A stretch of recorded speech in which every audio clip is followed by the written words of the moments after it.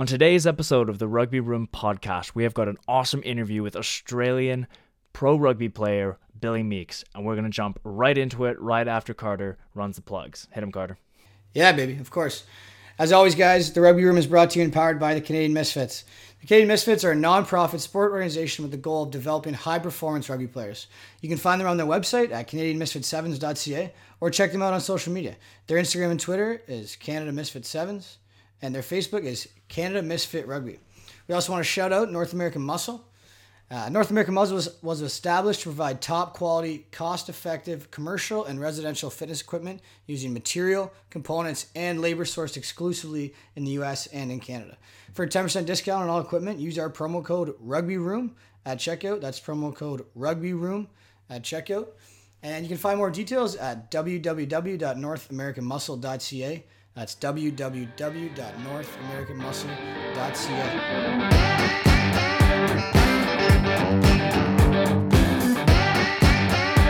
All right, everyone, we're stoked to announce our next guest in the pod. This guy has a wealth of rugby experience. To name a few, he has played for 2 premiership clubs, the London Irish and Gloucester, as well as 2 different Australian Super Rugby teams, the Western Force and the Melbourne Rebels. And now finally, he's suiting up for the LA Giltinis of our MLR. So please welcome, everyone, Billy Meakes. What's up, Billy? What's up, guys? Thanks for having me on. Pleasure to be here. Absolutely, yeah, man, of course. Man. Appreciate you taking the time after what I'm sure was a busy training day midweek. We're catching you right as you're coming off the pitch. So, yeah, man, we appreciate you taking the time. No I guess I'll hop right into it, Day. Yeah. So I guess I wanted to start off just why the MLR and why the Giltinis? Like, what was the decision to process to come over to North America? Yeah, I mean, this is probably the number one question I've been asked over the last sort of 6 months. Yeah. And, there's a few reasons, really. One of which is I'm a big believer in change. And I think change, regardless of what it is, often turns to growth. So, if you look at sort of my career and where I've been, I've sort of moved around a little bit and tried different teams. And, every experience has been different and definitely made me a better player, and a better person, I suppose. So, yeah, I think the change is one thing. And then the second thing is probably that I'm a big believer that the MLR is going to be a really, really good competition. And I think it's probably not quite where it needs to be right yet, but it's almost there, and it's attracting bigger names, bigger players, better players, probably more players in their prime now.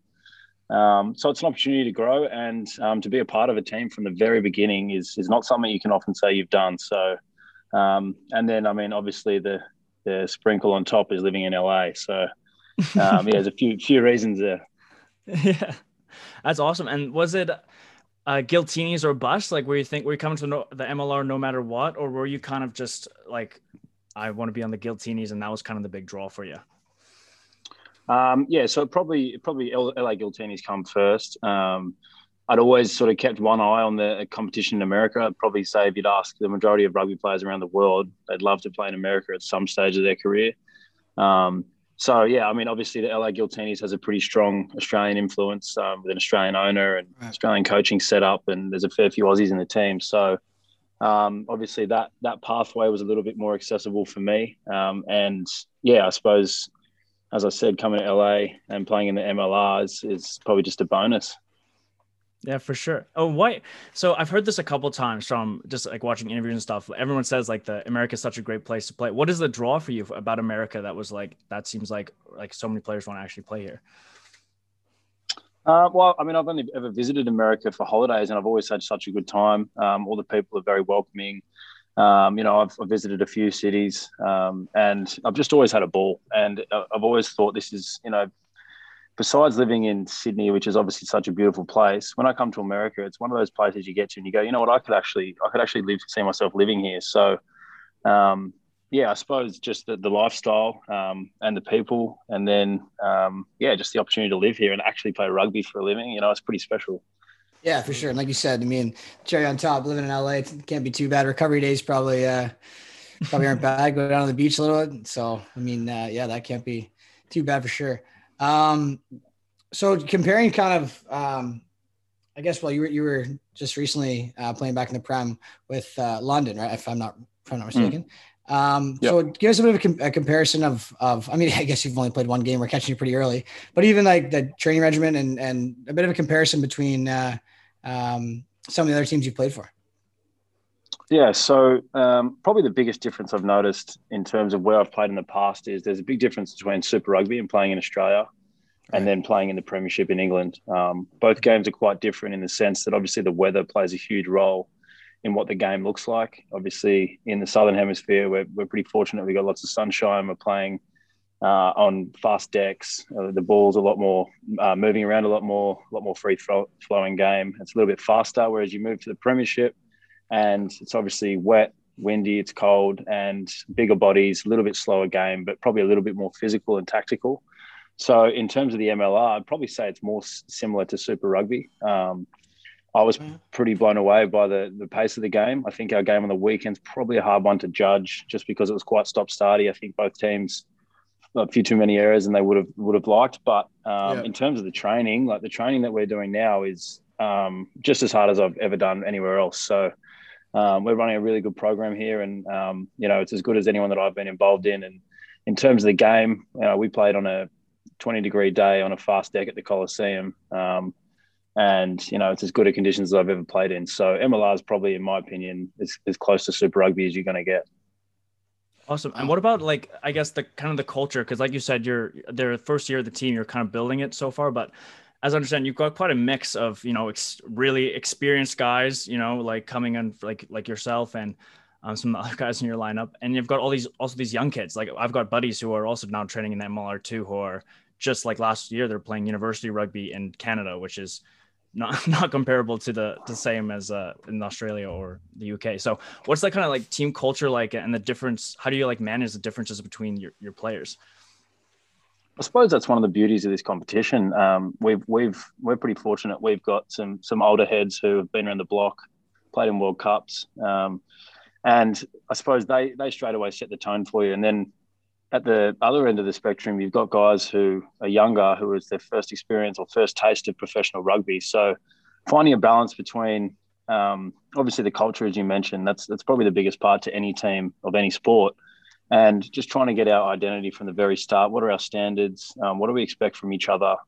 And a lot of that's driven by the senior guys, obviously, because they know what to expect and how a program should run. But I'm loving working with the American guys personally because they're just so willing to learn, so eager to learn, and they're just so grateful to be here. And that's probably been the most enjoyable part for me so far, is just sort of working with the younger American guys and getting to know what they think of the game, how they feel out there, and sort of just passing on as much as I can.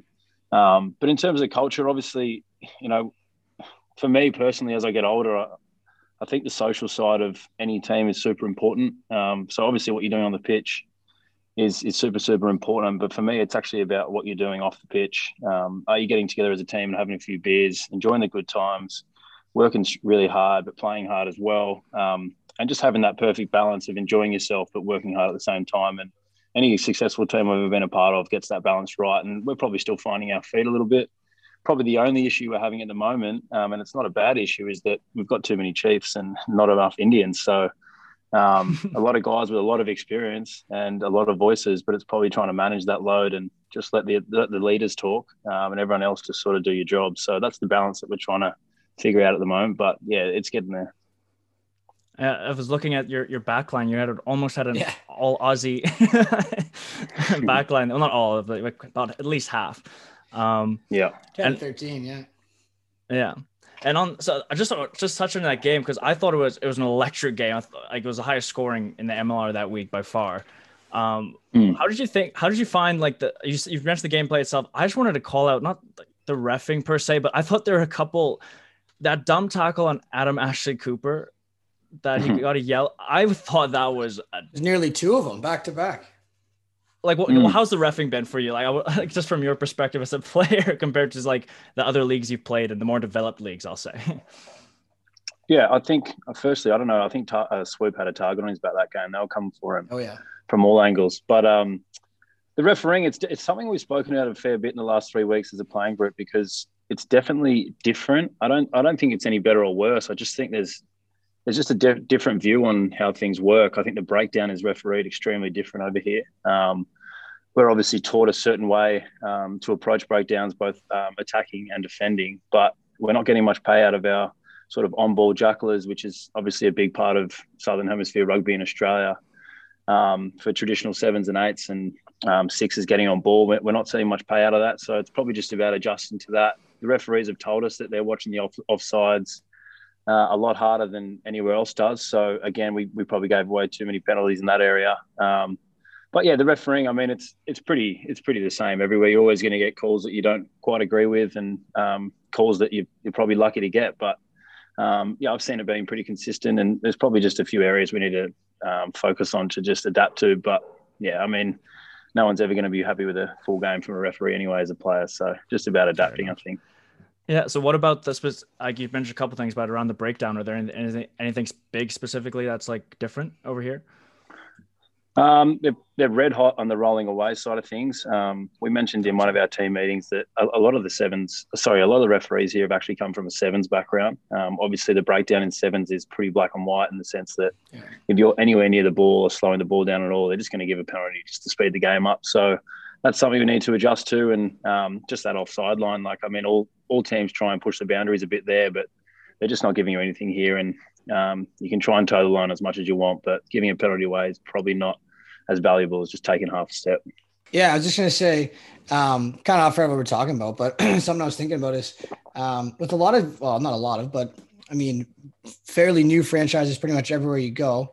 And not a whole lot of, I mean, film's a huge part of a lot of professional, even any collegiate league part of your training and preparation for the week with, and I'm thinking kind of with not a whole lot of that is your preparation.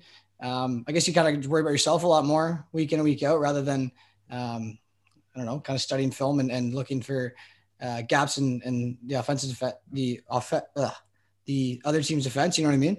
Yeah. So I think it's probably hard coming into a competition when teams are changing so much and trying to do as much analysis as possible, but we're not actually doing that much of it. Some players are pretty hot on it. Some players aren't. I know guys that don't watch their opposition at all, ever before a game. They like to just get a feel. You know, sometimes it can be at the detriment of, you know, over analyzing, because you analyze someone, for example, that's got really good feet. And then when he gets the ball in front of you, all you're thinking is this guy's got good feet. This guy's got good feet. Right. And then he steps you. Sure. Whereas if you don't know, you almost just make sort of natural reads and back your ability. Personally, I'm really big on analysis stuff. I've always sort of not liked knowing what's coming, like knowing what team's doing. I get a big kick out of making good defensive reads and sort of analysing teams. But so far this season, I reckon we've done probably the little amount that I've ever done anywhere on the opposition, because there's probably just not that much footage to look at. Like right. Seattle, the team we're playing this weekend, you know, we can look at their games from last year, but they've had a huge turnover of players, so it's probably going to be completely different. So we've only got one game to go off. So yeah, right. Yeah, as I said, too, that's the challenge. Is teams are changing so frequently. Yeah, like you said, the pool of players change, so it's tricky to make calls and kind of know who you're going to be lining up against. But sure. It's a big test this weekend. You got these guys are going for a three-peat. We've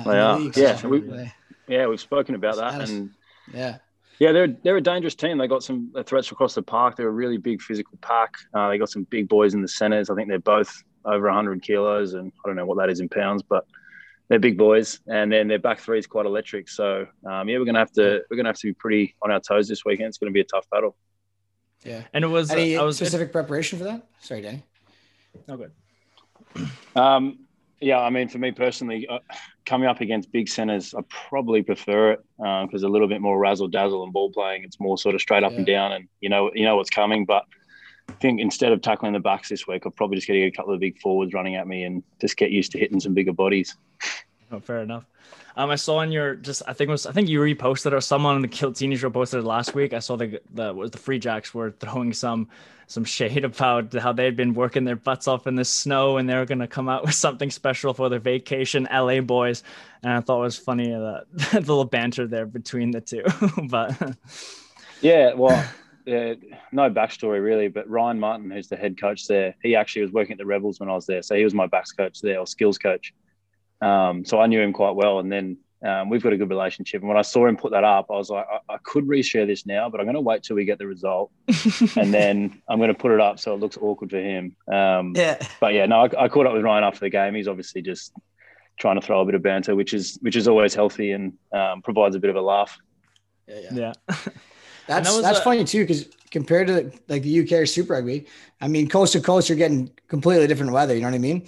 So I know it's section of conferences now, so you won't really see as much of it. But I mean, you probably never played maybe in the Prem you might have a bit, but God, you could snow one week to like you said 20 the next week. So that's it's quite the exactly. I mean, of weather. We've played some pretty cold stuff in England, but we're even looking at it this week. Like Seattle, I think that the weather there now at the moment is like 8 to 10 degrees max, and then the Coliseum on Saturday, there's every chance it'll be 25 to 30 degrees. So for every team, it's a bit of a challenge playing on the road when you're not used to the weather.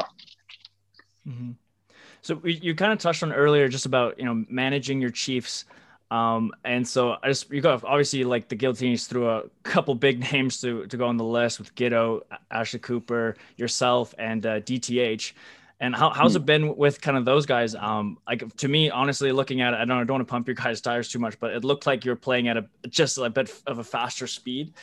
And I think that was like very like prevalent to me. So that's why I kind of asked about like, how's it like working with these US athletes? Cause it does seem like the speed of the game is there. But what's it kind of like working with those guys, and how is their impact and your impact on, like you said, some of these younger and less experienced players?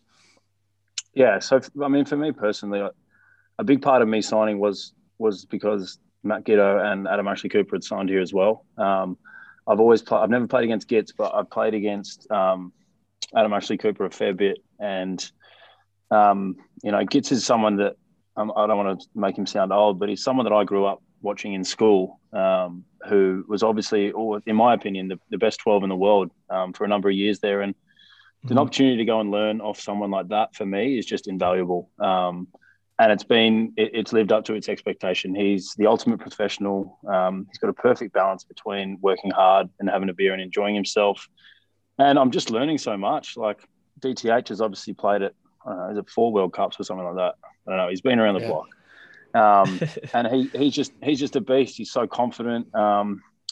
And obviously Adam Ashley Cooper is a defensive genius. So I'm just learning so much of these three guys alone. And I think probably the biggest thing for us and the instruction we've been given is to just do what we're good at. We're still trying to find that balance. I'm having conversations with those three guys, or especially Adam Ash and Gates, every single day about, what do you like to do here? What are you thinking here? This is kind of what I'm thinking.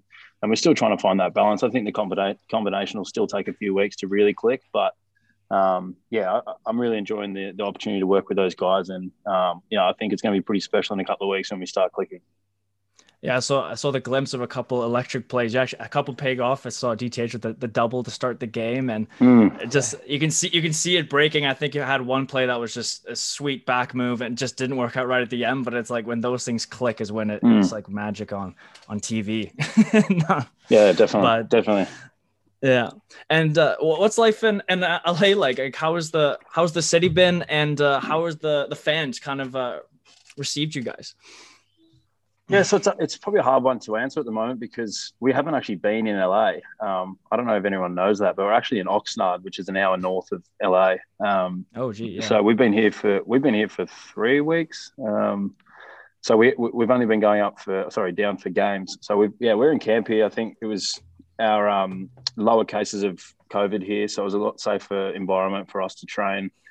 At least for the first part of the season. So it's our last week here. And then we're going down to LA on Friday, stay there Friday, Saturday night, play Sunday. And then we're all moving into our houses scattered around LA. So yeah, I don't know. I popped down a few times and I love the place. Like I can't wait to be living there full time and sort of immerse myself in the LA culture. So yeah, we haven't quite got there yet, but what I've had a taste of, I've absolutely loved. So looking forward to it. Yeah, for sure, man. Question outside of LA and then just the league itself, but how big do you think the MLR can get, and where do you kind of see this league going? I mean, investing your time, and you see a lot of these other big names and faces that are coming over here, and more pools of players attracting attention. I don't know. I mean, can competition wise, where could you see this league going in the next kind of 5-10 years? Yeah, I mean, as I said at the start, one of the reasons that I came over here is because I have a huge belief in the potential of this competition. I truly believe it can be up there with your Super Rugbies and your Premiership Rugbies in the top like club rugby competitions in the world. And the place I'd like to see it get to is a place where players who are in their prime or about to be in their prime look at it as a place to come and get better and to learn and to really get picked up from. So I'd probably say at the moment it's a case of players coming towards the back end, maybe still in their prime, maybe, but just towards the back end to experience it. And it's still a good level of rugby, but for it to be world class, you need to be signing young players in every squad that are coming into their prime, so that all the squads, the level goes up, competition goes up, and it needs to be a world class competition and standard for it to really grow. So that's where I see it going, definitely, because it's starting to snowball into that at the moment. With you see people signing at the moment. I'm sure next year will be even more impressive, and it'll snowball from there. But I can really see it in the next 5-10 years being up there with Super Rugby in the Prem. Yeah. Teams have all the key ingredients. Like you're saying, you got all these old heads coming over, really setting the culture from the get-go. And then as the competition gets, because I'm assuming as a young player, you want to have access to the most high-level competition you can, because that's the only way you're going to develop. So once the culture sets and the competition starts to, like you say, snowball, then I could I get excited too, just as a fan, just like looking at like what it could be to be going out to my drive 40 minutes to a local stadium to watch top level rugby is something that I would never have thought about a couple years ago. Exactly. Yeah. And ultimately that's what's gonna help. I mean, North American rugby and rugby in Canada and the States right now as well. Because like you said, having these bigger names and veteran presences and guys with all this experience, when you do have these younger guys, the academy players that can then go train before, prior to a game and then go watch the game, right? Start seeing that next level and seeing it as an opportunity. It gets kids in the right atmosphere at the right time. And even those guys rolling through, like you said, with that pool of players there, you got guys playing along, players like yourself that are, like Danny said, coming out of university in Canada somewhere or in the States somewhere too. So just getting kids in that mix as soon as they can is really going to be beneficial, I think, for Rugby North America as well. So that's a huge show. Yeah, and I think all teams putting a focus on the development of their sort of area. I think rugby in California or in LA, we've already spoken about, most of the old guys here, a big part of why they came is to really improve or grow the knowledge of rugby and just spread the love of the game throughout California and LA, and just get all the junior programs firing, spend as much time as we can down at young clubs and just really grow the game of rugby in America. And all teams sort of focusing on that plays a huge role in the future of rugby here. So, that's super exciting as well. Do you see, because obviously, especially America, huge football influence. Do you see that influence? Because I was watching your guys get, and the commentator was translating rugby terms into football terms every now and again, which I think is it makes sense. Like you kind of have to attract the fans and make sure they understand. And on that, do you see that influence at the player level with some of these US guys? Are there some good parts and some bad parts to that influence? Yeah, I mean, we just have we have got some American guys that are just genuine athletes, and I suppose that's what you get from the football influence, like out and out speed or crazy footwork, or just really good hands, and just these out and out athletes that probably don't have the core skills that you get from playing rugby since you were the age of 5, but going through playing football, you have the ability to have these set skills that you're just a full-blown power athlete, which is fantastic in rugby. And then sort of adding that layer of basic skills just turns you into now a good rugby player, which is probably what I'd say I've seen across the board for most of the American guys. Full-blown world-class athletes, but then how do we get them understanding the game of rugby and how it flows and the core skills to make you a world-class rugby player? So that's been cool, yeah. Awesome, yeah. All right, we're going to remain conscious of your time, but I just wanted to cool. shout out. I wanted to shout out your brand, your bald brand. I came across. Yeah. Oh yeah. Yeah. Damn. Yeah. I put it in my notes. It said bald brand -fire. Yeah. So just tell us a little bit about that. Maybe promote yourself a little bit. Yeah. Cool. No, it was something I've always had an interest in fashion, and suppose the last couple of years, as you get a little bit older, you try and sort of focus on something outside rugby to keep you stimulated. When you're not at rugby, then you've got something to go home to and get excited about, I suppose. And interesting fashion, then obviously I'm bald. So I always wear hats anyway. Like, it's not because I'm bald, it's just because I like wearing hats. Mm-hmm. And I had this thought, like, about 2 years ago, I was like, I wonder if people think I'm wearing a hat because I'm self-conscious of being bald. And I was like, well, I'm just going to put bald on the hat so I know I'm bald, but I'm still wearing a hat. And then it sort of just, trickled on from there. And I was like, oh, I'll make some hoodies, some tees. And like, obviously there's no real serious part to it.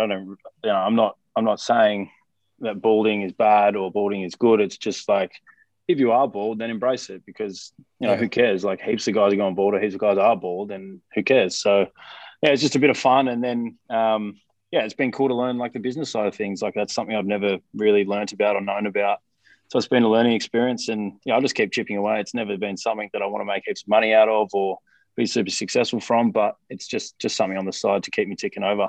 We'll put a link to the website in the podcast notes or something, because awesome. It's super sweet. But and there's a couple of other bald blokes in the team. You got to get some merch to those guys, right?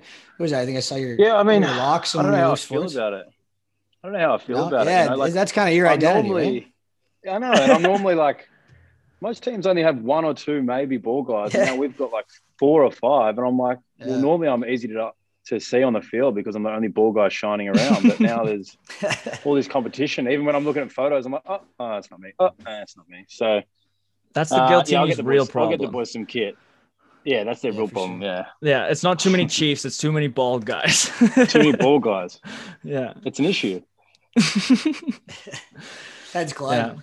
Yeah, I mean, well, we got a couple wrap-up questions before we send you on your way. Keep prepping up for the weekend. These are a couple of just questions we always ask if we have any players on the pod. So, favorite current rugby player? I mean, you could say yourself if you want to. Guys you play along with, or favorite current rugby player. David Havili. Oh yeah. Why is Freak. that? He's just a freak, would you have played against him last year? I played against him a few times. Yep. Yeah. But I actually played with him a couple of years ago in the Barbarians team. Oh yeah. And he's just a beast, legend of a bloke, and just does things on the field that people shouldn't be able to do. So I love watching him play. Yeah. Right on. All right, and last one quickly. Who do you think is the greatest rugby player of all time, or the GOAT? This is a very North American question that we get in basketball, football, so we thought we'd bring it over the here. GOAT. Yeah.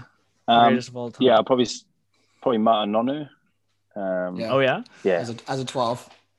As a 12, like, I mean, he was just outrageous. I mean, he still is outrageous. Like, carving up at the international stage, someone that big should not be able to move the way he does. His core skills, how competitive he is.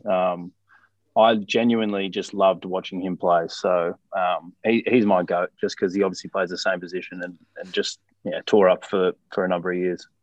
And I remember a couple World Cups ago, like you said, he shouldn't be able to move that fast. Like when I saw him, I think it was that breakaway try he scored on the sticks. Can't remember who it was against, but it was just one of many, I'm assuming. But he's just so fast for his size. It was just ridiculous. He's insane. Is he back in San Diego now, or is he still in France? No, he's not in San Diego. I think he might even be back in Auckland. Oh yeah. Yeah, he might be back in New Zealand. He's not back in San Diego, no. He was also one of the first guys. Yeah. He was definitely not the first. One of the pioneers to the MLR. Yeah, one of the first. Yeah. For sure. All right, mate, we're not going to hold you up. We're going to let you get back to prep to take down the Double Crown Seattle Seawolves this Sunday, 5:30 p.m. We'll be tuned in. Hopefully the fans and the listeners of the podcast will tune in. And mate, if we're ever down in LA, you might get a DM from the rugby room hitting you up for some tickets to a game. So 100%, boys. Always welcome. We'll get you some kit as well. Just quickly, I forgot, you're a fashion guy, so I just thought I just have to ask, what do you think of the Giltinis logo and kit? What are your thoughts? Love it.